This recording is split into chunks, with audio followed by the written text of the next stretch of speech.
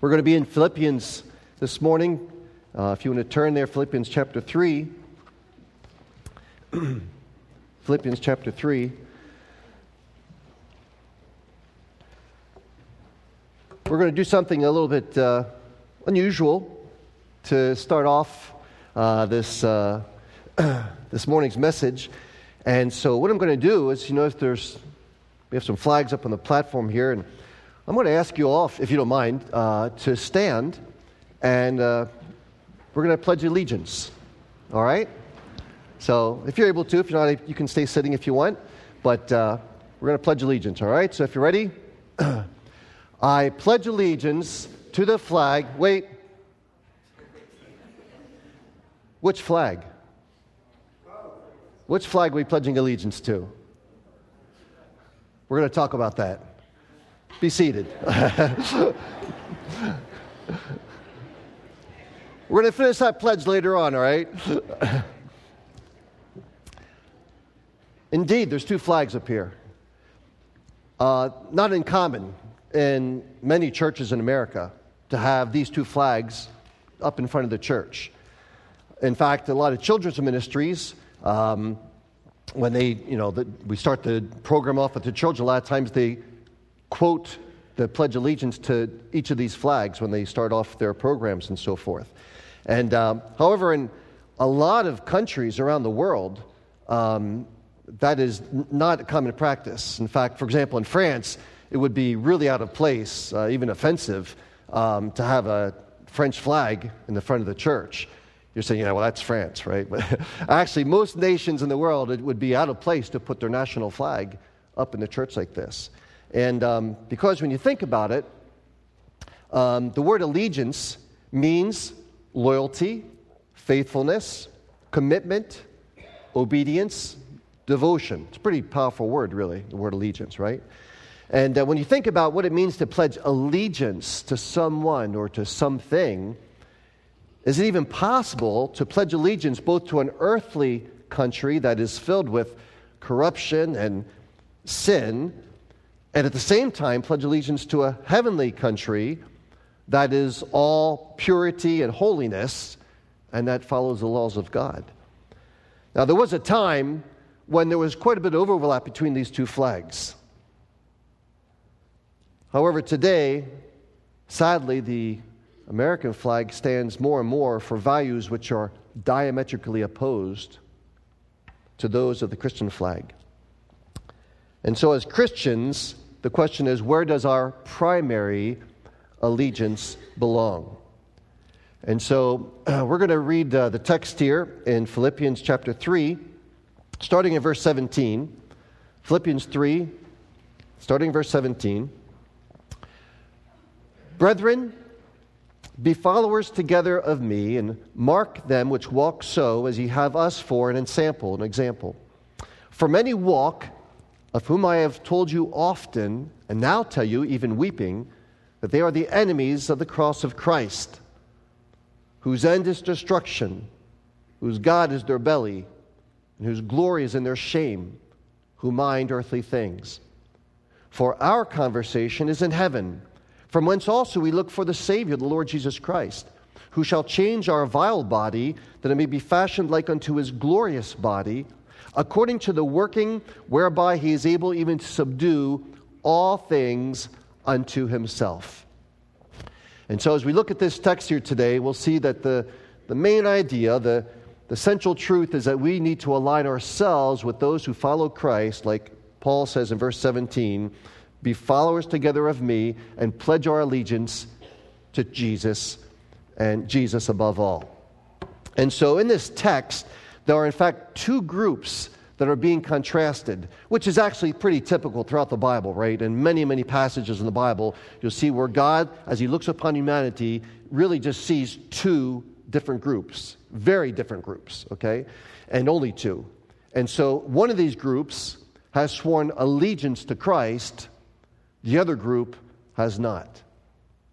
And so let's take some time now to consider these two groups. We'll start with the one that Paul starts with in verse number 18. That could be called citizens of earth, but enemies of Christ. And honestly, that's pretty strong language, isn't it, that Paul uses in the text here, okay? In verse number 18, he says, "For many walk, of whom I have told you often, and now tell you even weeping, that they are the enemies of the cross of Christ." Strong language. Now, it's interesting that in this first group, there are many individuals in this group who probably would consider themselves to be Christians. Certainly not enemies of Christ. And many of them would if you asked them, what their religious affiliation would be, they would probably even call themselves Christians. But they're the same ones to whom Jesus will say one day, "Depart from me, I never knew you." And so let's look and see how this group is described. All right? And there are, in fact, 3 primary characteristics about this group. And they're listed in verse number 19.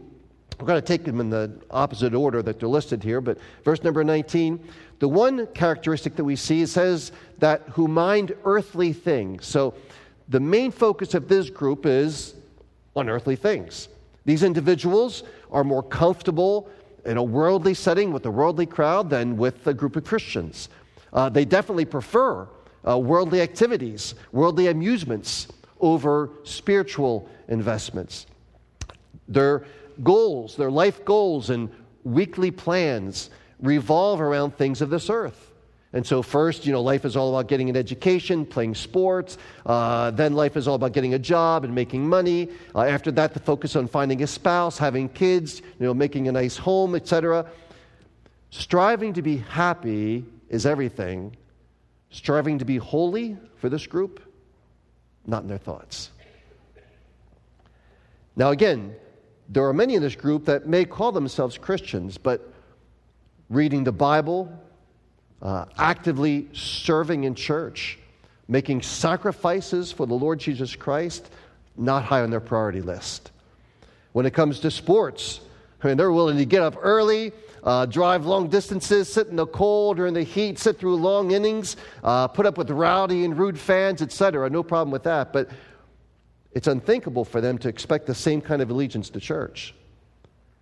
So, for example, getting up early in order to come to Sunday school, it saddens my heart, honestly, that even in this church, our Sunday school attendance is less than half of the Sunday morning worship service attendance. Can't figure that one out. But imagine this, sitting in a non-air conditioned building. Well, I'll tell you, when you would separate the, Christians who are really committed, we go overseas, and I traveled in Africa and went to churches there, no air conditioning, oppressive heat.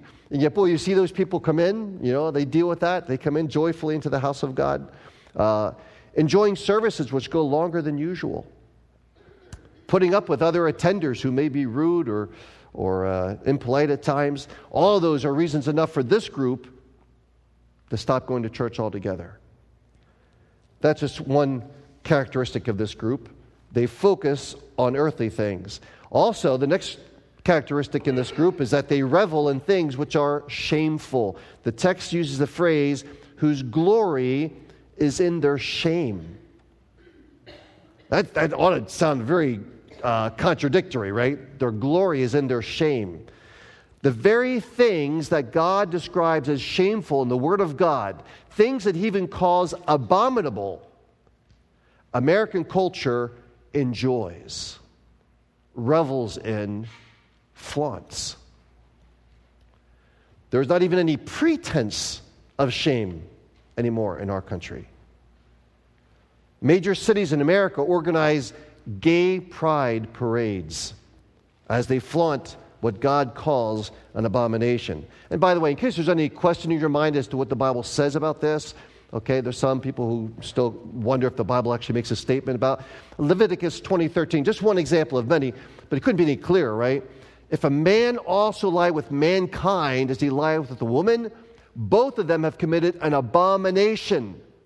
They shall surely be put to death, their blood shall be upon them. Can't get much clearer than that. If you want to know what God's view of this particular practice is. And yet, the sitting president of our country, who does call himself a Christian, gave a speech in June, just a couple months back, and this is from the official government website, okay? This is what President Biden said.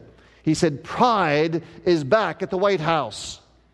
Pride Month represents so much. It stands for courage, the courage of all those who proudly live their truth." Not the truth, right? Their truth. This month, on the way to the office, I walk through from the residence to the Oval Office. Every morning, I walk through a hallway lit with rainbow colors of pride. What God calls an abomination, what God calls shameful, the highest office in our country, boast of it. The shameful behavior doesn't stop there. While a very small number of people in this country cannot figure out what biological gender they are, there are shameful lifestyles being forced upon all of us, as some 13 states now issue gender-neutral birth certificates. In addition, for several years now, for about 10 years, the state of Colorado has been attempting to find a baker by the name of Jack Phillips for refusing to design cakes to celebrate a homosexual marriage, or in another case, for a gender transition celebration. Because he wouldn't make those cakes and respectfully declined, he's been pursued for 10 years in court by the state of Colorado. Just last month, the Supreme Court refused to hear an appeal by a florist by the name of Baronelle Stutzman in the state of Washington, who has been fined for refusing to make a floral arrangement for a same-sex wedding. The University of Iowa denied official recognition to the InterVarsity Christian Fellowship. It's a Christian campus ministry, well known, been around for years and years. They refused official recognition recently because this group refused to allow non-Christians to be leaders of the group. I mean, how nonsensical can you get? Refused official recognition because they wouldn't allow non-Christians to be leaders of a Christian group. Keeps going. The governor of Kentucky has threatened to not renew a contract with a Christian foster care agency because of their policy to not place children with same-sex couples. In Virginia, a new law would compel both churches and Christian organizations to hire employees who do not share their beliefs on marriage, sexuality, and gender identity. Hey, dear friends, this is getting really, really close. In New York, several state legislators are trying to bar Chick-fil-A restaurants from hiring rest areas because the CEO, Dan Cathy, holds conservative views on marriage and sexuality. Now, this is just a smattering of what's going on all around the country. I mean, in the highest positions, governors, state legislatures, the Supreme Court are siding more and more on the side of what God calls an abomination. And more, we are becoming the focus of their attacks. And this church will not long escape. But whether we talk about other sins, pornography, abortion, drug abuse, gossip, cheating on your taxes, cheating your employer, cheating on your wife, it is a wonder. It is truly amazing that God still is withholding his judgment from such a country as ours. But notice what Christians are exhorted to do. If you want to turn backwards, just before Philippians is the book of Ephesians, just turn backwards 1 or 2 pages. You'll be in Ephesians chapter 5. Notice what our position should be. Notice what our reaction should be as we see our country embracing what God calls shameful. Ephesians chapter 5, verses 11 and 12. Notice what it says. And have no fellowship with the unfruitful works of darkness, but rather reprove them. For it is a shame even to speak of those things which are done of them in secret. Okay, it's pretty clear, right? Christians are called to speak out against evil, to take a stand for truth and for righteousness, and even to rebuke those who are flaunting their sin. Now, surely that's not going to make us popular. But that's what we're commanded to do if we are citizens of heaven, as we're going to see in a moment, okay? There's still a third characteristic of this group, citizens of earth. Their focus is on earthly things. They revel in things which are shameful. And thirdly, their God is their belly. Okay, the text said, whose God is their belly. Their life is dominated by carnal desires, and the flesh wins out over the spirit at pretty much every turn. And so they live for the next bash, they live for the next party, for the next vacation, for the next distraction, or they live for work, for making money, for gaining material possessions. That is their God, to whom their real allegiance belongs. However, that is a God that can never bring any lasting satisfaction, as I know a lot of you understand. When your belly is your God, you will never be truly satisfied and content, nor will you have any real and lasting joy. And I speak as one who experienced that for too many years. Before I was saved, I would live for the next adventure, live for the next goal. And yet when that next goal was attained, or when that particular experience was over, the emptiness was still there, always there. I would try to fill it with something else, always in vain, until I came to know Christ. That was the game changer, right? And so that's the description of these. What is now the end of this particular group, the citizens of earth? And the text tells us in verse number 19, whose end is destruction. Destruction, eternal doom. The Greek word that's used here is an interesting word. It has the idea of causing someone to be completely severed from what could or should have been. That is, they're severed, cut off from what God had desired for them. This is really interesting. It doesn't mean annihilation, okay, the word destruction.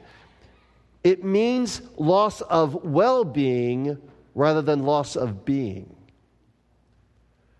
And so clearly this is a reference to hell, where there will be weeping and gnashing of teeth, where there will be eternal regrets, where their worm does not die, where the fire never goes out, where they'll have no rest, neither day nor night.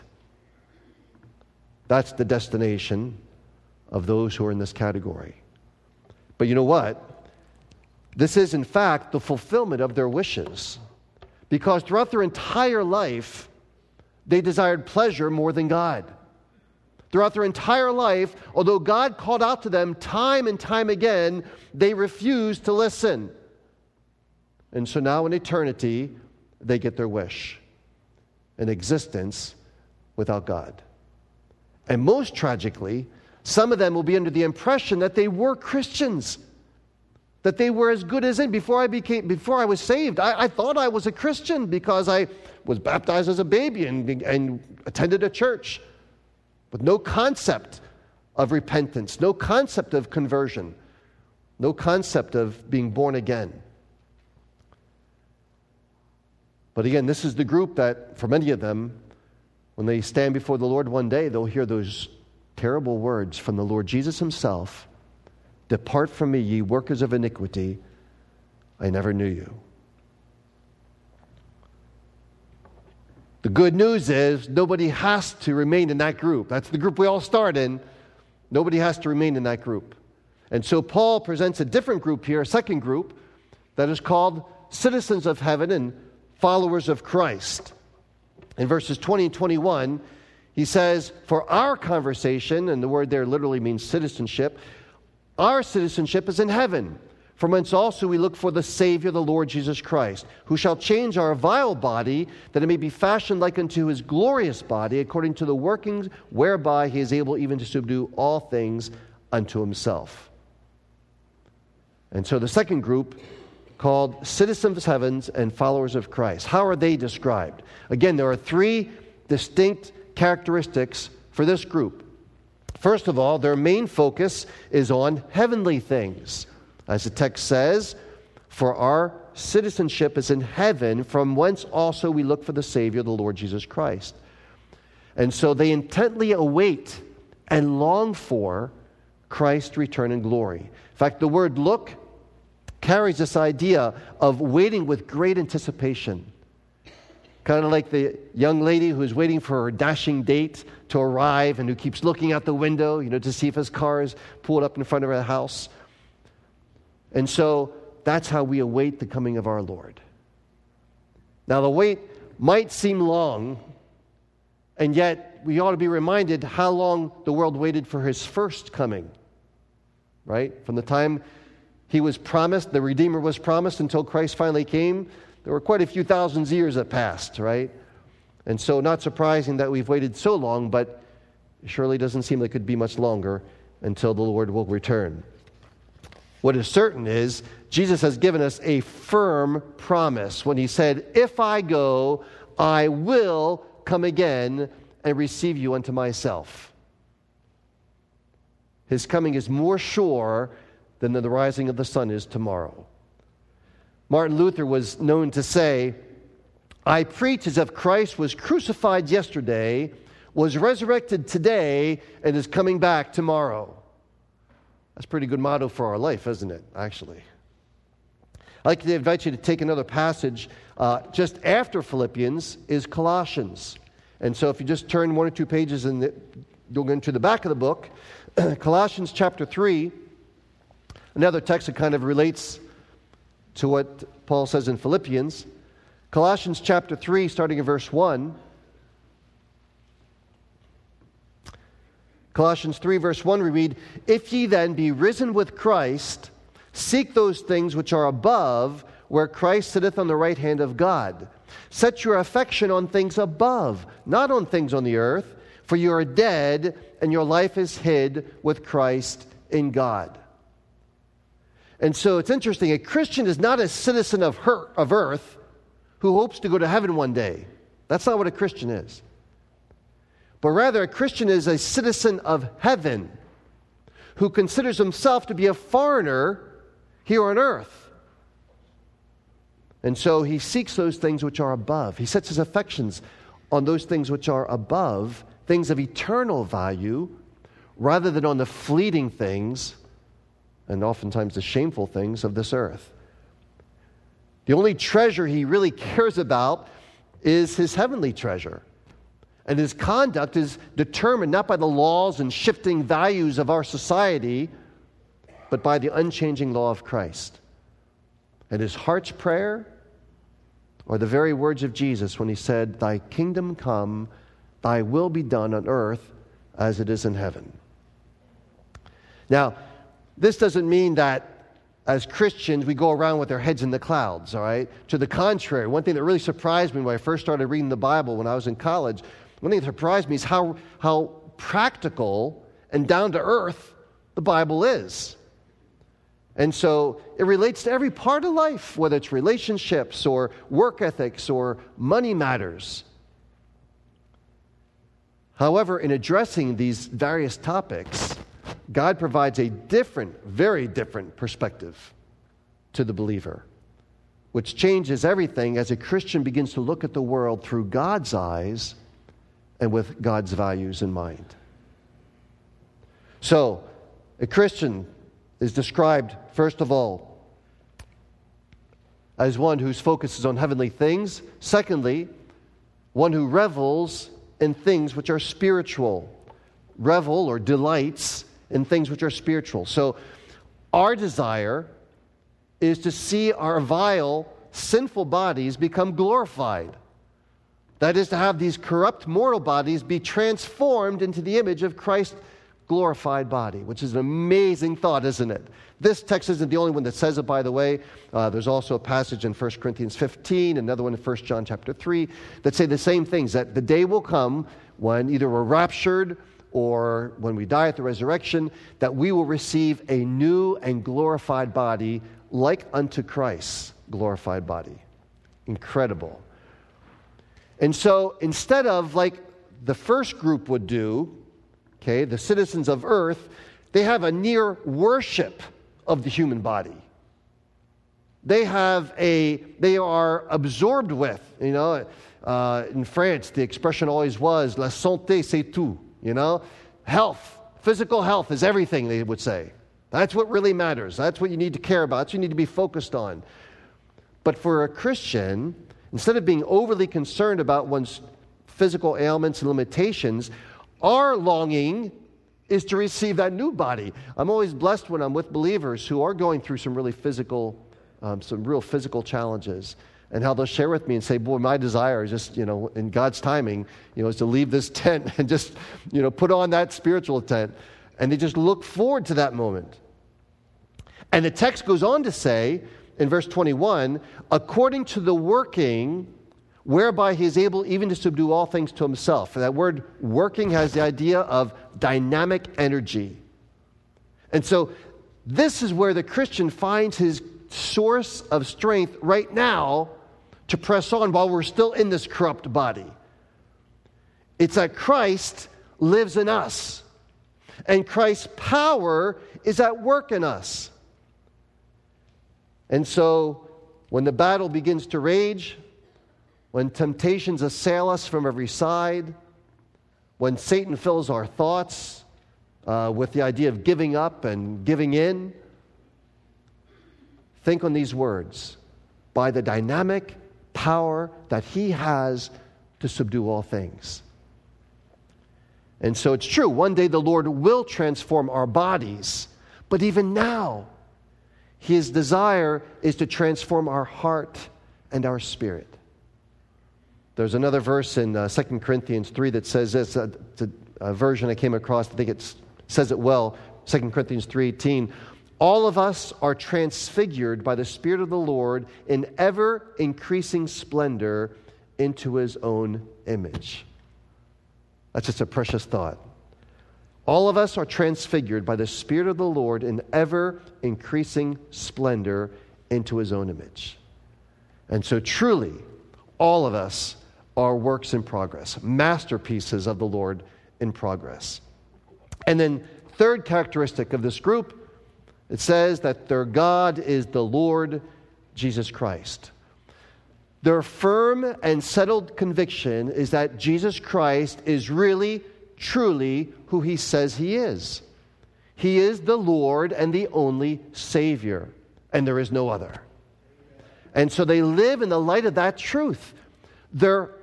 Our allegiance is to God first and foremost, that Jesus might have the preeminence in all things, says the Bible. And so we believe and we know that one day at the name of Jesus, every knee will bow and every tongue confess that Jesus Christ is Lord. And so for us, having called upon the Lord Jesus to be our Savior, we now live with him as the Lord of our life. But one day, every tongue, the Bible says, every tongue shall confess that Jesus Christ is Lord. We're in Philippians. Look at chapter 2. Philippians chapter 2, verse number 9. Notice what it says here. Philippians 2, verse 9. Wherefore God also hath highly exalted him, and given him a name which is above every name, that at the name of Jesus every knee should bow, of things in heaven and things on earth and things under the earth, and that every tongue should confess that Jesus Christ is Lord, to the glory of God the Father. And so the Bible says one day Pontius Pilate will say Jesus Christ is Lord. One day Hitler will say Jesus Christ is Lord. Bin Laden will confess one day Jesus Christ is Lord. The entire universe will proclaim this truth, that Jesus is Lord.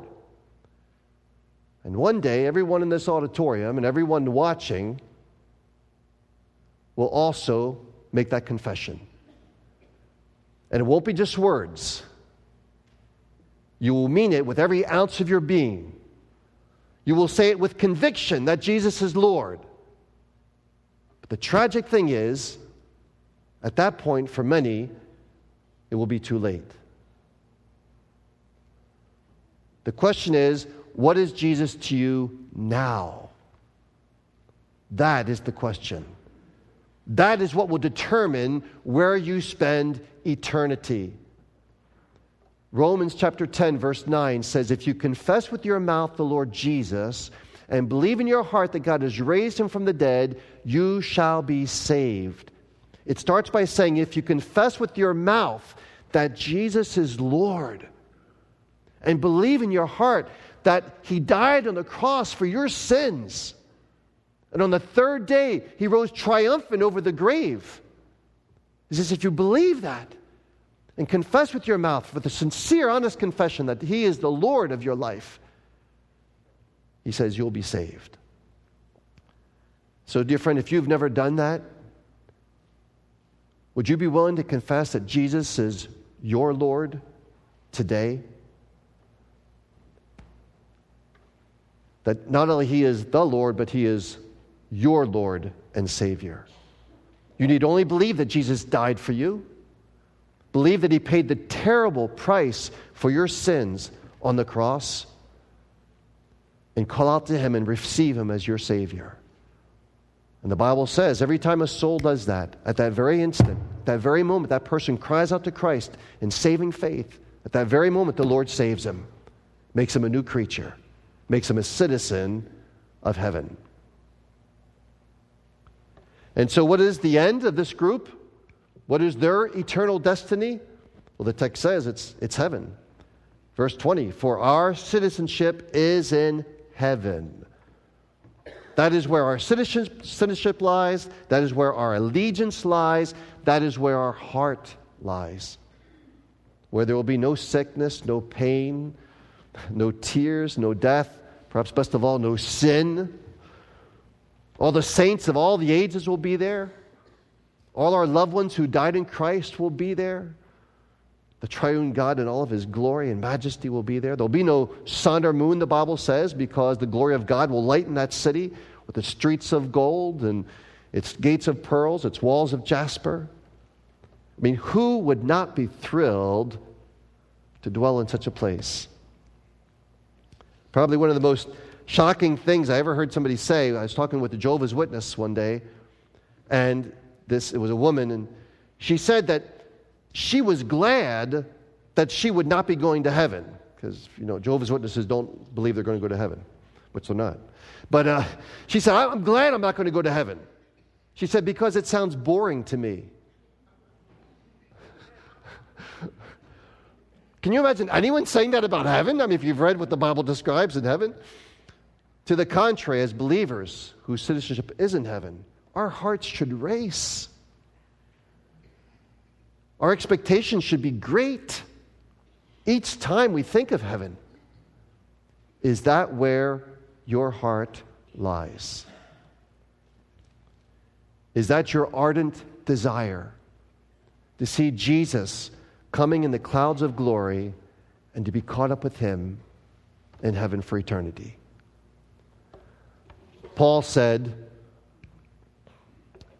I have a desire to depart and to be with Christ, which is far, far better. John closes the Bible with this phrase, even so, come Lord Jesus. May that be the longing of each of our hearts here today. And so the question is, with whom, with which flag do you align yourself? Paul exhorts us to align ourselves with those who follow Christ and to pledge our allegiance unreservedly to Jesus. That is where our first loyalty belongs. But I encourage you to examine yourself honestly today. What characterizes your heart? Now, dear friend, this is the most important matter of your life. What characterizes your heart? Is it your desire to be a friend of this world, to enjoy what this world has to offer, or do you earnestly seek those things which are above and long for the coming of the Lord? These two groups could not be more different, and their destination could not be more different. And so the central question is, where is your allegiance? And if you're unsure If listening to the message today, you feel unsettled, like I'm not really sure which group I'm in, then dear friend, know you can settle that today.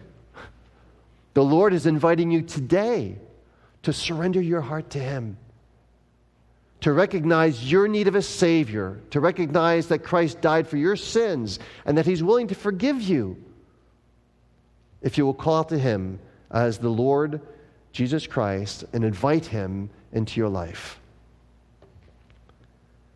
And so, as we finish the service today, at the very end of the service, when you're dismissed, I'm going to stay up in the front here. If there is anybody here today who has any questions at all about what your spiritual status is, what group you belong to, if you have any questions, any doubts, please come on. I'll be happy to take time to talk with you and try to help you with that.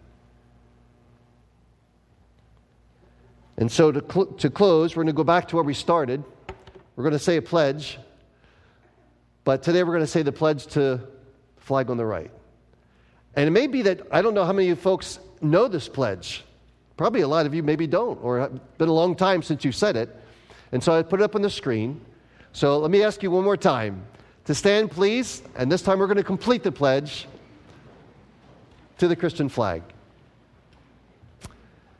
I pledge allegiance to the Christian flag and to the Savior for whose kingdom it stands. One Savior, crucified, risen, and coming again with life and liberty to all who believe. Amen. Let's pray. Heavenly Father,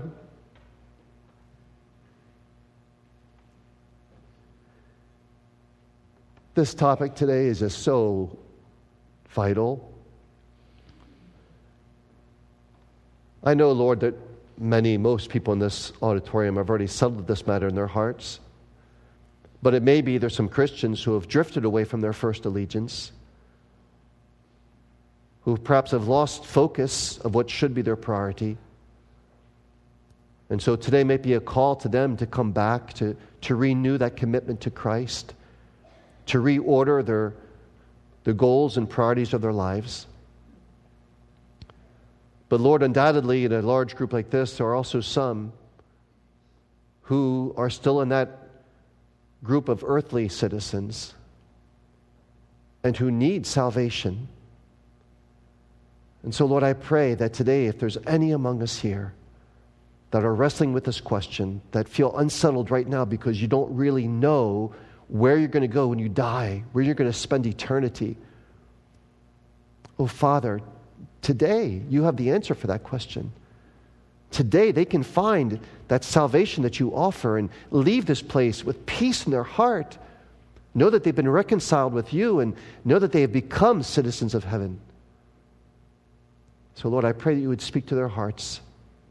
Draw them to yourself, God. Help them to overcome any inhibitions. If they need help, they want to talk, Lord, help them to overcome that and to seek out some Christian here today that could help them to find the answers, to know how they can be saved. Lord, thank you for your word, which is just so clear. There's no ambiguity in what we read today, Lord. And so there shouldn't be any ambiguity either in our allegiance and where our allegiance lies. So thank you, Father, for bringing us together. Thank you for all these things that we've heard. I pray that as we leave, we would continue to think on them. That, Father, you would bring us back again tonight. That, Lord, everyone here would recognize the value, if they can be here, see the value of being back in God's house on Sunday evening as well. But, Lord, help us to live our lives in a way that truly honors you and reflects the fact that we are citizens of heaven. We ask this in Jesus' name. Amen.